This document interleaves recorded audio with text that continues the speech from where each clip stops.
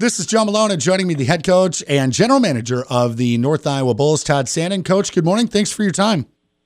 Good morning, Joe. So a big weekend against Wisconsin. Let's start with two wins, which is always awesome for Bulls fans. And Friday night, it started off with an 8-0 win. Contributions pretty much across the board, whether it was a goal or assist or setting up plays from everybody on the Bulls team, and a shutout by Brady Myers in net. That was a pretty much complete game for the Bulls on Friday night, Coach. Yeah, I thought we were really good on Friday night, Joe. I mean, we got out of the gates fairly early in that game and just never took our foot off the gas. I mean, we are great in all three zones, too. I mean, we didn't spend a lot of time in our defensive zone, so when you're spending more time in the other team's defensive zone, you know probably good things are going to happen. Yeah, the Bulls picking up goals from 8 different players in that game.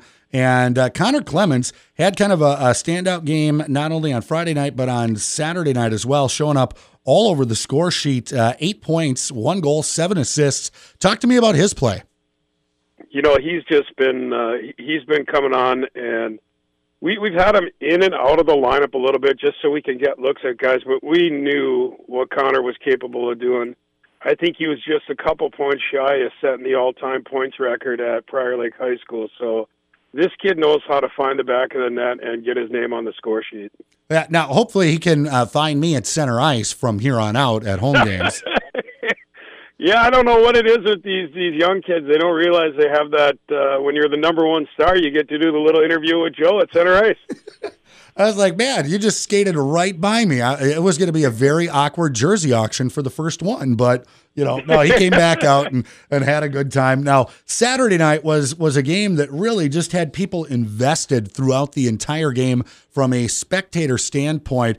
It had everything in an emotional roller coaster sense. You got an early deficit that the Bulls are fighting. You got the great comeback by the Bulls, late game heartbreak, and then jubilation in overtime. Let's start with the first period. Wisconsin was not playing around in the first period, beating the Bulls 3-0 on the score sheet. What were you thinking on the bench at that point in time? Well, I tell you what, they brought a different pace Saturday night that just wasn't there. They didn't have it on Friday night. Maybe bus legs, we'll just chalk it up to, getting some good rest in town, some good food in town, and getting ready to play. But they were all over us in the first. We made a few adjustments with our lineup, and we know teams have to last 60 minutes against us, but that game, you were right, it was like a roller coaster. Our kids, after the first period, we didn't go in and beat up on them. We're like, hey, we got 40 minutes, let's just go to work. We got to get them back one at a time, just how they got them. And Marshall Barnes scores in the first shift in the second period. When you get that goal early, you really feel like then, hey, we got a shot. Let's just keep chipping away here. Yeah, and after the second period, you tally 4 goals. The Whalers tally 1, so it's 4-4 going into the third frame. The Bulls get the first goal of the third period, and then it looks like it's a done deal. Let's cue up Sweet Caroline, get ready to go for our postgame. But with 17 seconds left in the third, Wisconsin, I believe, had pulled their goaltender at that point in time. They tie it up. How do you try and defend against a mad scramble like they put on the final seconds of that third period? Well, you look at the way that game went, and we had some guys that just got caught out there. We had the late power play that led up to them. They killed it off and then got their goalie out. Well, we still had guys on the ice that were out there on that power play, and we got pinned in our own zone. And when that happens, they have the extra guys, so somebody's going to be free and available. And it just popped off to the side of the net to Ben Ratner, who's one of their better goal scorers, and he finds the back of the net. It's a little, it's heartbreaking because you're not sure in overtime. We feel really good with our chances in overtime with the guys that we have, but here it is again. Now we're back to even in 5 minutes to play. And then overtime starts up, and if you had late dinner plans, you might want to push those back because there's more hockey happening. And this thing was back and forth. I can't remember if there even was more than 1 or 2 stoppages during the couple of minutes of overtime play, but it was very fluid. And luckily, this puck had almost eyes to miss 2 Wisconsin players' sticks right in the neutral zone, and then find Owen Larson with the Bulls teammate on a breakaway, 2 on none, except for the Wisconsin goaltender, and Owen just puts it in the back of the net to set off the celebration.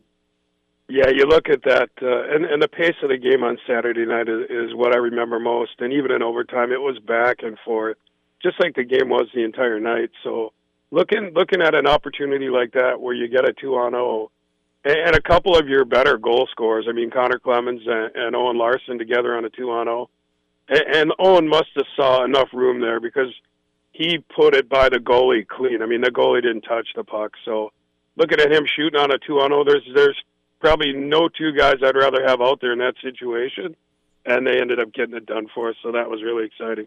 Well, I know in the post-game interview, Owen said that he had thought for a second about passing, but then made the decision that it would be a better idea to shoot.